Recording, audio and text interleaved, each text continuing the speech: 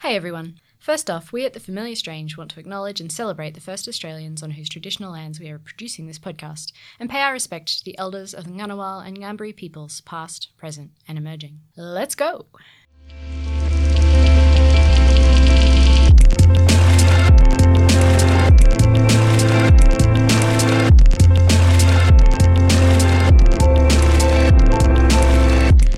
Welcome to The Familiar Strange. I am Jodie Lee Trembath, your familiar stranger for today. Welcome to the podcast, brought to you with support from the Australian Anthropological Society, the Australian National University's College of Asia and the Pacific, and the College of Arts and Social Sciences, coming to you today from the Australian Centre for the Public Awareness of Science, and produced in collaboration with the American Anthropological Association.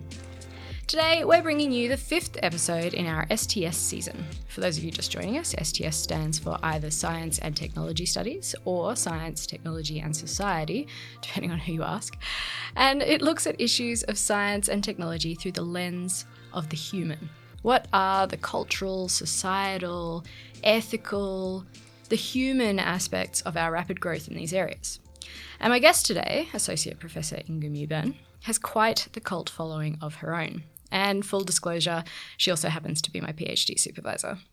Inga is the founder of an extremely popular blog, The Thesis Whisperer, which, if you peruse the comments section of her About page, has been saving PhD students' sanity all over the world since 2011. As an academic, Inga does research about researchers, specifically about PhD students and their supervisors, and that research also informs her role as the Director of Research Training here at the Australian National University. What I've always found fascinating about Inga's practice as an academic is the way that she doesn't conform to disciplinary boundaries. She's an ethnographer with a background in architecture. She's a machine learning specialist with a humanities focus. And her research philosophy leans more towards the post-constructivist, the qualitative. But she's also a total nerd for statistics and graphs. And even though she's widely published and has multiple books, she also points out in this conversation that she actually hates writing journal articles, and I quote, "with the heat of 1,000 blazing suns." She prefers translating her work into contexts where the people she's researching, PhD students and their supervisors, will actually be able to use it, such as her YouTube Patreon channel, where she provides her subscribers with how-tos on, all things research, or her latest book, How to Fix Your Academic Writing Trouble, a practical guide. So in this episode, we talk about how the machines that we humans create are reflections of our own values, but sometimes they reflect back things about us that we don't necessarily want to see. We talk about the future of research, and of work for that matter, and where machines and algorithms and other technologies will fit into that. And we always come back to the value of traversing boundaries and challenging accepted wisdom. So here it is, me and Inga Mewburn talking robot reflections, researching researchers, and welcoming our robot overlords.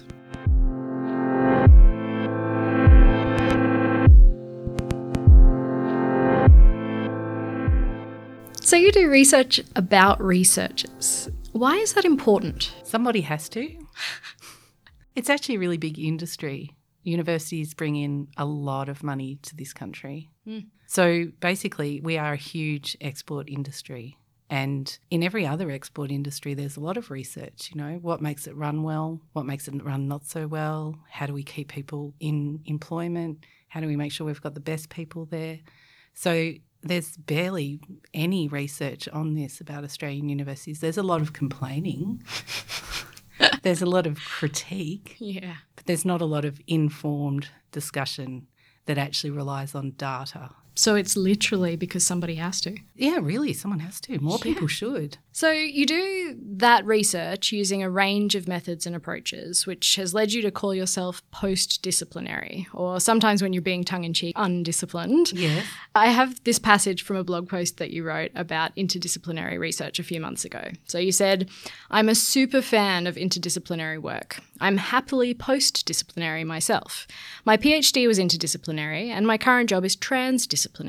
So being a post-disciplinary researcher who uses ethnography but also uses lots of other methods as well, what do ethnographic methods give you that other methods don't? It answers different types of questions. So Lately I've been doing machine learning, as you know, which is investigating text. But when I did earlier work in research education, I was very interested, for example, in the problem or the opportunity or the phenomena, I should say, of whinging.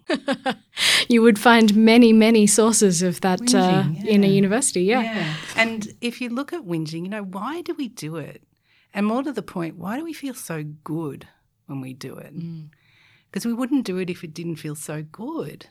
Having a good complaint is really fantastic and you come away from a coffee just feeling great. It's cathartic. Totally. I cathart on it a lot. I mean, lots of us do. And that and gossip are kind of the lifeblood of the university. If we couldn't gossip and we couldn't whinge. Of the workplace, I would argue. Yeah, it just wouldn't function. So I was really interested in whinging because I witnessed one colleague tell off a group of PhD students for having a culture of complaint. And I'd just finished my PhD at the time and it just didn't ring right to me. First of all, really judgy. And secondly, I just didn't seem to provide a complete explanation. I think that's when I turned to ethnography. So ethnography is just a really considered look at what's right in front of your face, but familiar strange, right? As soon as you slow things down, start to take things apart, you notice things that in the moment just pass you by. And through doing that about whinging, as just one example where I've used it, what I was able to see was that there's structure to whinging. It follows a Troubles Talk script, which is Gail Jefferson's work. And you can see that script in action and you can see different iterations of that script. And if you look at what that script achieves, then what it achieves is closeness. So the people bond. People do bond because when you share a trouble with someone, one script is to share a similar trouble. And that's really non-judgy way of responding to troubles because the judgy way is, oh, here's your trouble, you should do X. And we know plenty of people do that. And we all know how annoying it is when all you've wanted to say is, let off some steam. So sharing another trouble is a way to say, hey, I'm with you. I experience the same things. I empathise. I understand you. But it's also, as a social script, a way of learning from other people's experience. So if you have a whinge, someone else has a whinge back and then they tell you maybe what they did, then that's an opportunity for you to learn maybe a social strategy that might work. So for me, that actually makes a much more satisfying description of whinging than calling it a culture of complaint, which is a critical theory way of looking at it, naming it, and then finding all the instances of how it conforms to that name. Rather than that, you go to the first principles and say, well, what's it achieving? What's happening? What are people doing? So that's what really appeals to me about ethnography. I would do more of it if it wasn't so time-consuming and expensive. Yeah, well, that's the rub, isn't it? Putting money aside, what do you think ethnography doesn't do? Why use other methods and not use ethnography? I don't actually think humans have the capacity to follow the conversations in front of them, the rapidity of that conversation and the interaction is very hard for humans to do. I also think sometimes, and it depends on where the aim of the research is, if the research is aimed at, say, changing management's opinion, ethnography is not very good at that. Why? It's often perceived as weak, partial, biased. It's not mathematical. It's not seen as rational. It doesn't sit well on a page. If you've got to summarise it, you can't put it in a graph. So a lot of my work in terms of the policy space is making cases for change, and ethnography is not very good at that. It's good at providing an explanation of why something's happening, but then if you want to go the next step and make a case for change, then you've got to often switch to other methods. So I often start with ethnography. So you used an ethnographic approach in your PhD and particularly used video ethnography. So I'm wondering, does that tie into what you were just saying about the body as a tool and not only relying on the body as a tool? I wanted to look at what work hand gestures do in architectural design studios. So I want to work out what role they play. Is there any sort of pedagogical importance for them being there? Because there's a big push to move teaching and learning online. And architects are always unhappy with teaching and learning online. They're making all sorts of arguments back to management about why they can't do it, but those arguments were not underpinned by any evidence. So I set out to look at that. If normal ethnography is sort of just looking at the world and taking it in and analysing it, video ethnography is like having a microscope to do that. Because you can take, with digital technology, you can film an interaction and you can slow it down to frame by frame by frame. And in that slowing down, the intricacy of the gesture patterns was revealed. If we watch it at normal speed, you can't see the beauty of that. And if you then looked at the speech alongside the gesture, you could see the gesture was expressing the speech in a completely other mode that you just don't see at normal speed. You'd see things like the way that people interacted with computer screens, right? So in architecture, it's very important to sort of have a concept of a 3D object that somehow protrudes from a 2D page. And that's what gesture does. It enables you to be able to construct a little virtual tabletop object on top of a flat representation. And for the listeners, Inga's actually doing this right now. She's gesturing, exactly. Yeah. Building up a... So what was interesting about that is that happened on the flat. But when we slowed it down, we could also see people pulling things out of computer screens, holding them up to each other, manipulating them with their fingers and then putting them back inside the computer. Really? Yeah. Putting them back? Putting them back. They always put them back. They were very tidy. That is very tidy. Yeah. Architects are very tidy. Very tidies. That's pretty fascinating. Yeah. It was endlessly fascinating. It was like I was torn between fascination and anxiety through my whole PhD. That sounds familiar. Most people are. Would you say then that, could you put an architecture design course online? Yes, if you manage to have a virtual object that two people could touch and see each other touch. And the problem with most online learning and teaching is it focuses on the face. And the cameras that we have embedded in our screens just aim at the face. You can't turn, I'm just looking at your laptop now, the more that you tilt that screen towards the keyboard in order to perhaps capture your hands, the more that you'll likely turn your computer off during that interaction. Yep. So the materiality of it is set up profoundly wrongly. And so I was able to make that argument. And actually people have used my thesis ever since to fight the online design studio. But it's totally possible for it to be done. Yeah, okay. Going back to what you were saying before then about trying to use ethnographic findings to make change, what other research has been brought in alongside your research in that area then to build that case? Or is it not? No, it hasn't really. And I think perhaps the stories that I was able to tell out of that and the stories that my colleagues can tell with that work probably is sufficient. So it's probably one I could just talk to you about exactly what I did with the lid on your laptop. You immediately see the practical impossibilities of that. So as soon as they can say that, then they say, people are like, oh, we don't want to solve that technical, concrete, actual real-world problem, therefore discussion over, carry on. So maybe it doesn't need more because it can point to a single use case and make sort of judgments about practical constraints, whereas I think you've got to prove the extent to which those ideas are held.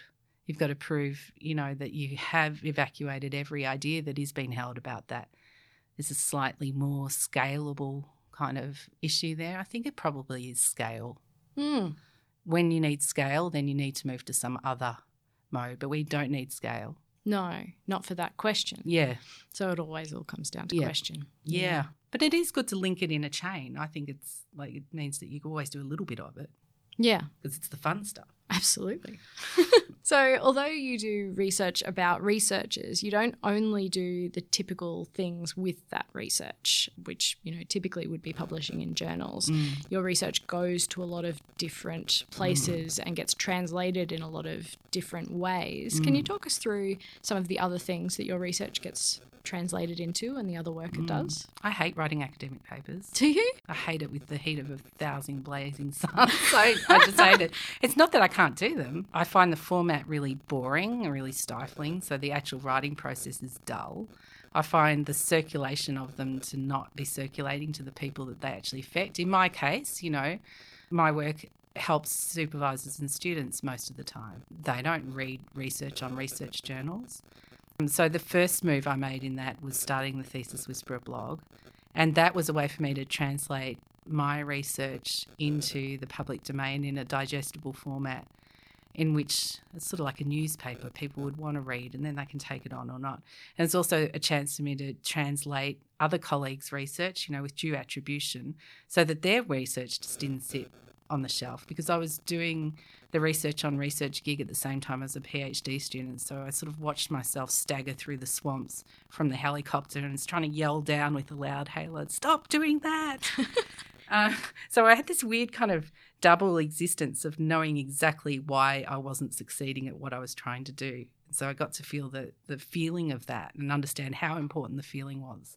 Did that help? A lot. In fact, that's probably totally informs the thesis whisperer, is acknowledging those feelings, explaining them, placing them, putting the rational explanations against the feelings and helping people come to their own conclusions about that. So the blog was really important. Also just providing a space for PhD students to speak about their own experience, because I don't own all of it or know all of it. So the blog was the first instance and for a long time the really primary way that I translated my research, and it's so absorbing and there is so much work behind the scenes on it. It's crazy. Recently I've started a YouTube channel and the YouTube channel is interesting because it's a totally different genre, right? First of all, I thought I'll just start off doing a sort of reading or a riff or a sort of visual podcast, if you like, of my blog posts. I quickly worked out I didn't actually want to do that at all. And so they've ended up being me drawing diagrams, me showing you how to use a piece of software, really practical sort of how-tos, because a lot of people ask me for that. Because gesture is important. Gesture is important, and it's got a Patreon channel to fund it because it's expensive buying all that kit. One of my Patreons said it's very soothing watching me draw something. So people like to watch me draw, and that's my architecture background, so it's a fun outlet. And there's a technical learning curve on that, which I'm enjoying because I'm quite geeky like that. And then we're building an app.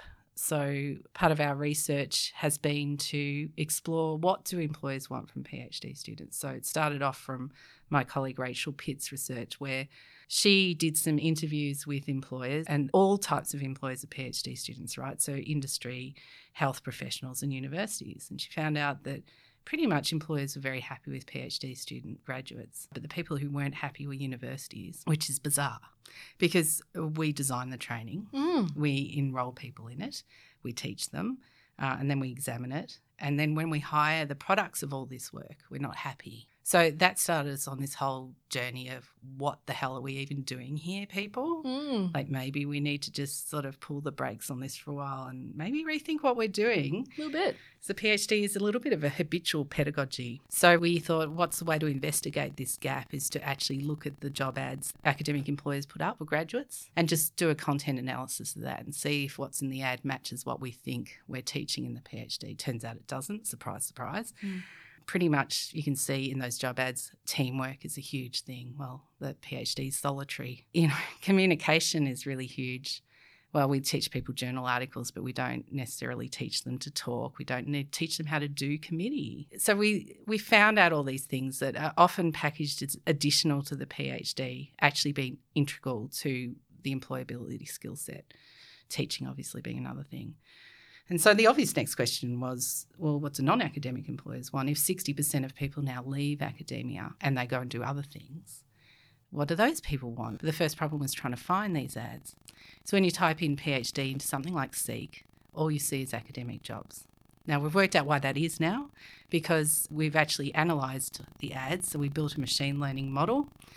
And in that machine learning model, we programmed the ideal PhD graduate. So we had a series of what's called a coding schema. So we had a series of statements, which I can't share with you because they're commercially in confidence. But my favourite one of the 11 or so is experty. Very Nothing official else worked, sounding. but the machine understood experty. Right. So experty is, that person that you come to because they know stuff in an organisation. There's an expertiness. So we coded that. We took those descriptions, we applied them to the text, and we taught the machine what a PhD-shaped job looks like. And when we put the machine to work on million job ads, and it showed us the job ads that it had identified as requiring a researcher, broadly considered, 80% of those ads, they didn't ask for a PhD. We're starting to explore why that might be, and we're going back to ethnography for that. So we've just identified this huge gap. And so we had this algorithm. It's a pretty cool thing to have an algorithm. Yeah. And then we wanted to keep developing the algorithm, but we didn't have any money. And Because universities. But actually we decided to try and commercialise it. So we've built Postdac, which will be out next year, but it's in closed user trial at the end of this week, which is very exciting. We just saw it this morning that it's working, and that's been its whole other, taking something through a commercialisation process has been a whole other education in how to do knowledge transfer that it's just an incredible journey. So I'm really excited about that because that's like deeply practical. And people often say, oh, we can get you so practical. I'm never quite sure how to take that in academia. Like it is an insult. Yes, I think it is. But I've decided to own it. Yes, I'm practical. Yeah. And so I see communicating research as being a practical endeavour. You want to create change, you want to help people. What's the best way to get that out there? All you've got is communication. That's what it's all about.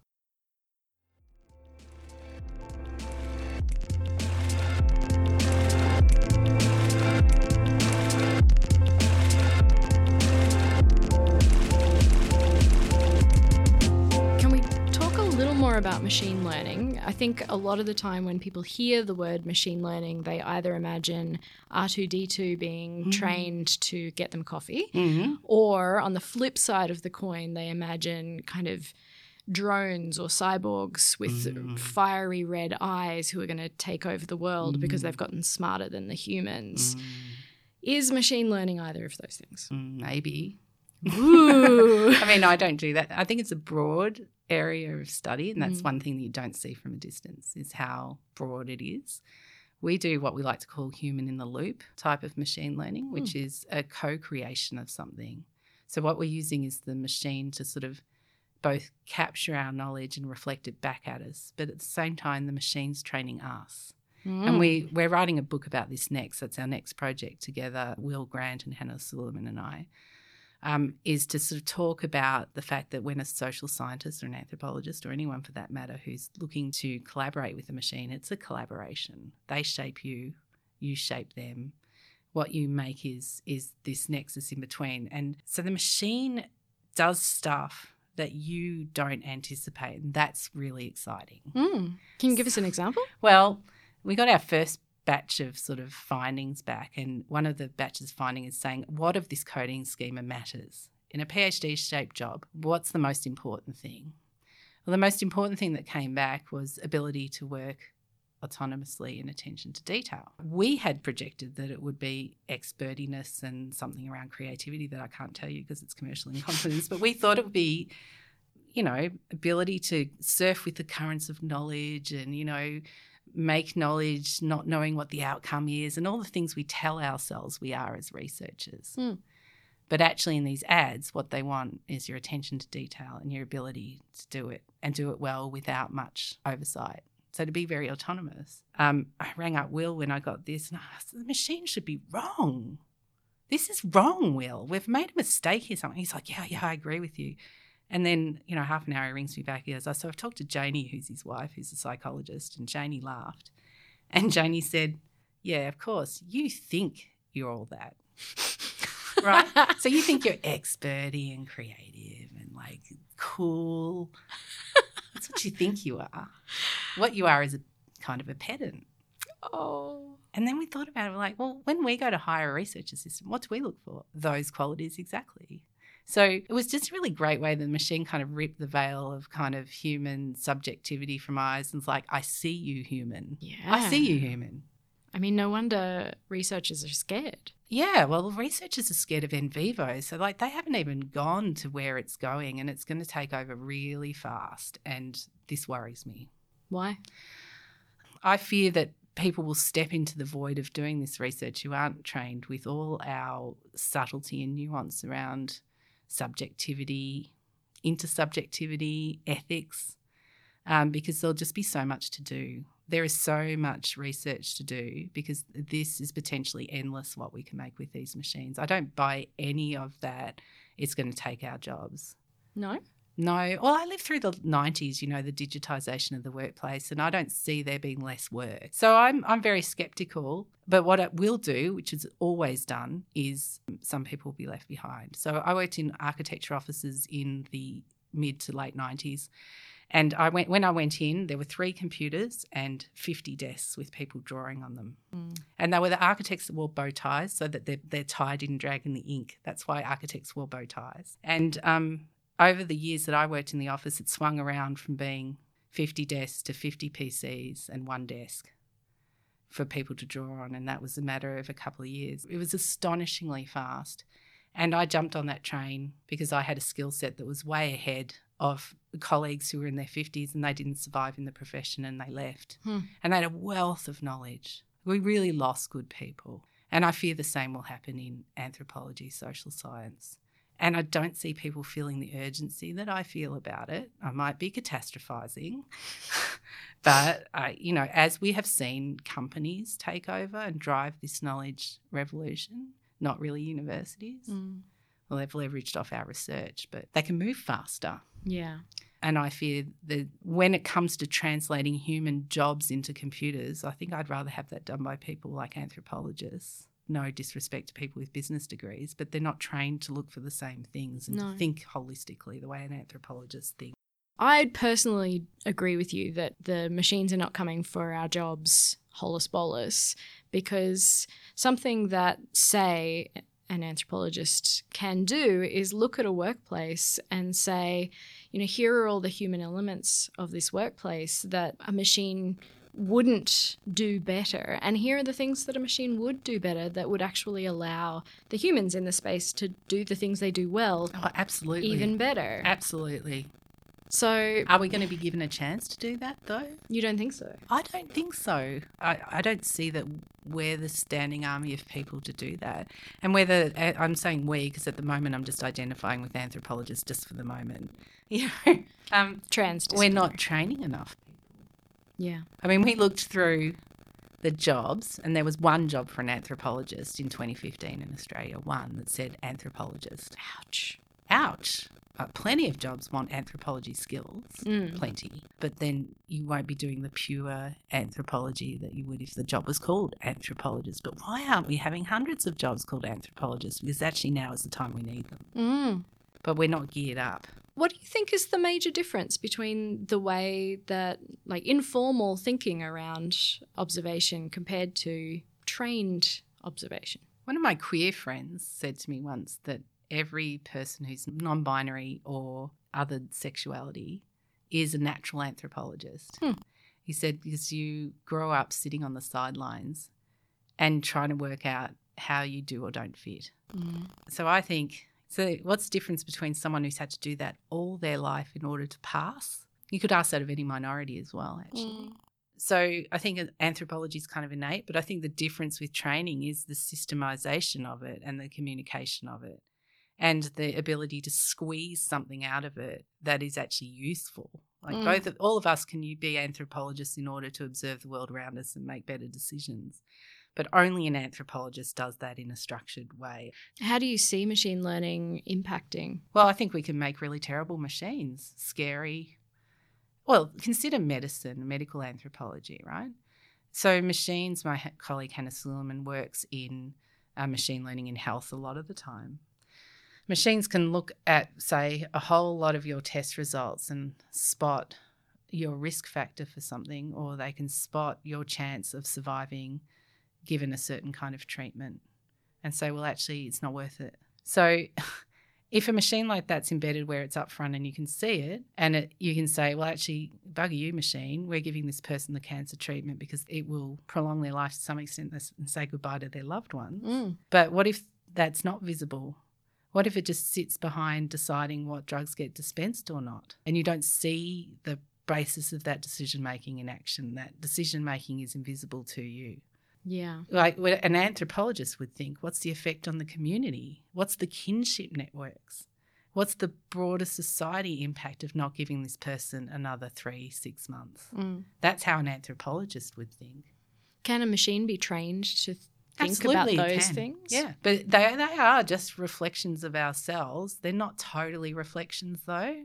It's like I was saying, they're kind of like another species because they don't have that emotional lens on themselves. That's why it was showing us things about ourselves that we didn't want to see. In the case of me and Will, we didn't want to think about ourselves as just pedants who gets things done.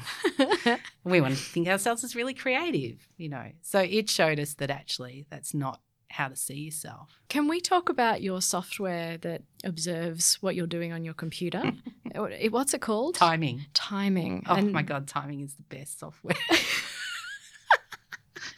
You should see Inga right now. Like she's almost blushing. Excited. She's got a crush on her software. Yeah, I've got a crush on. Yeah, I've got a crush on it. Yeah, okay. So, Timing is a software for Mac specifically. Yes. That observes what you do on your computer all day and then analyzes, it puts it into categories for you of, say, now you're doing administration, now you're doing research. Yep.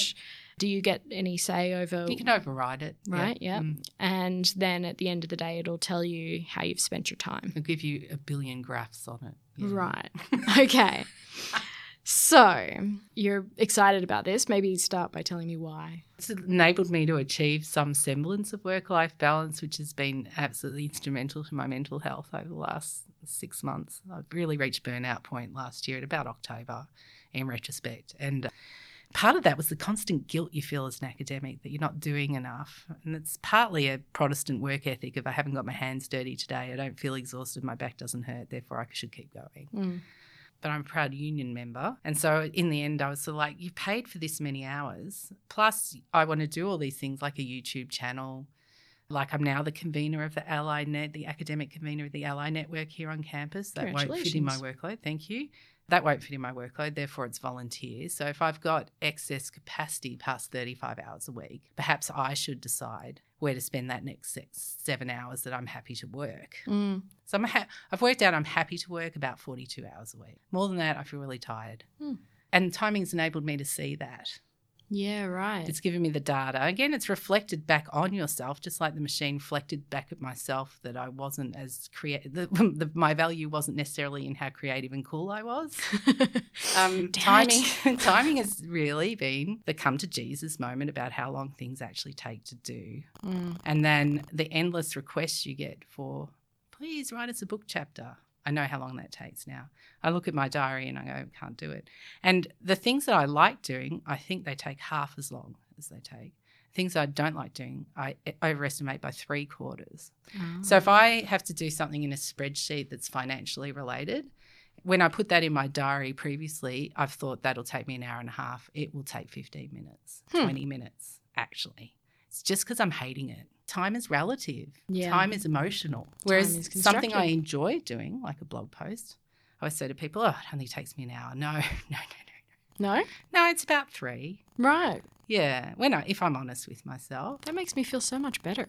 Mine definitely take a long time. Yeah, there's a lot of tidying to do. There's a lot of rereading. There's a lot, I can bang it out in an hour. But to the finished product, if I want it to be beautiful, it's 3. Yeah, and so timing just forces you to be honest with yourself. Also, over the last week where there's been a lot happening in family life, there's been just a lot happening with health. If the clock ticks over 35 hours and 7 minutes, I looked up the other day and it's like 35 hours and 7 minutes. I'm like, right, I'm out of here. It was 3 o'clock on a Friday afternoon. Normally I'd feel like I at least had to put time in until dinner time.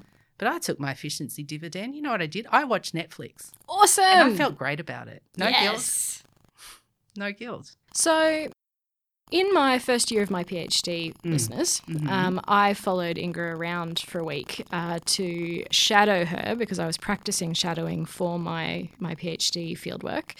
And I made notes about everything she did. And so what I'm wondering is, how is it different to have me following you around making notes about what you're doing and noting the time that you're doing everything and telling you at the end of the day, here's all of the meetings you had and this is what you said, and giving you that reflection back on yourself? How is it different to being observed by timing? Yeah.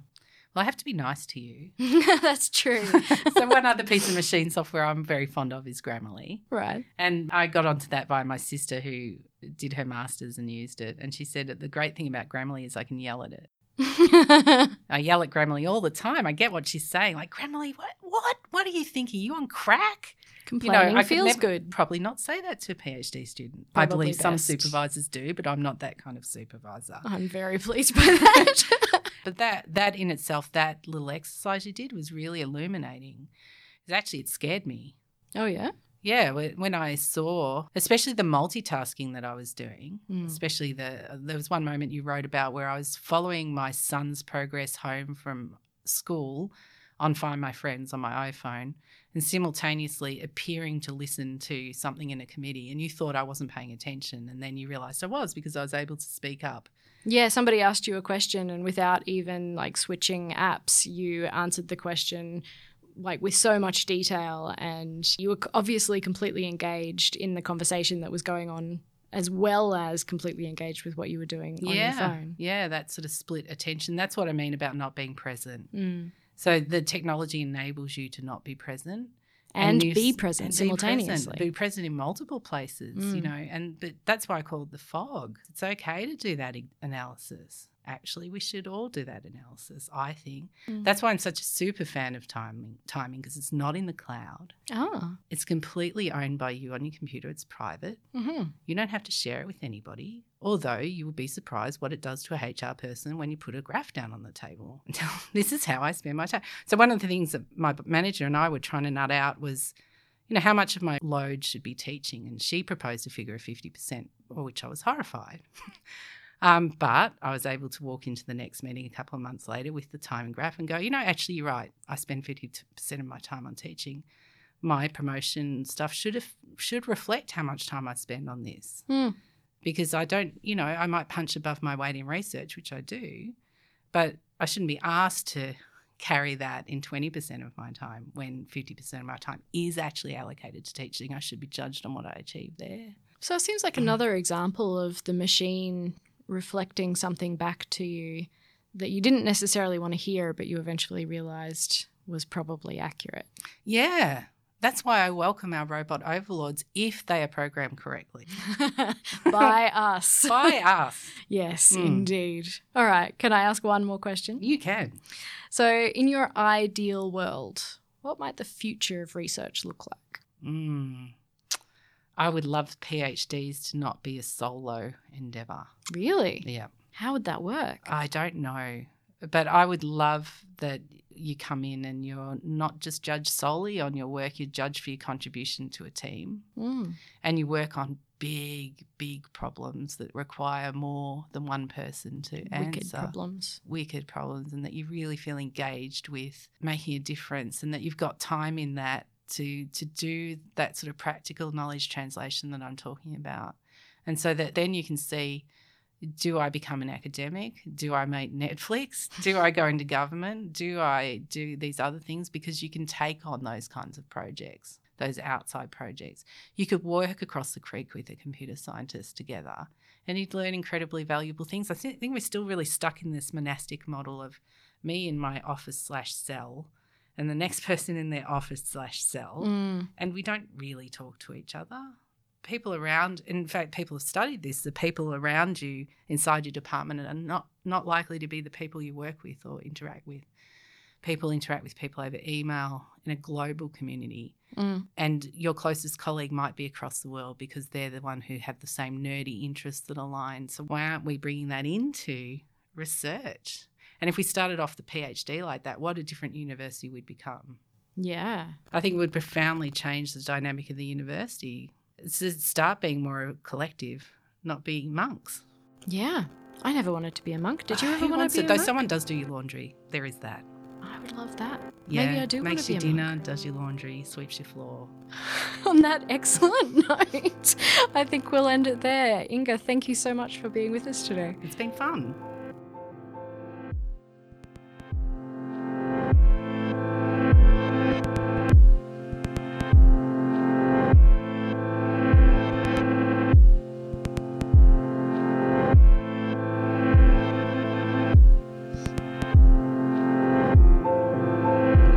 So that was it, me and Associate Professor Inga Mewburn.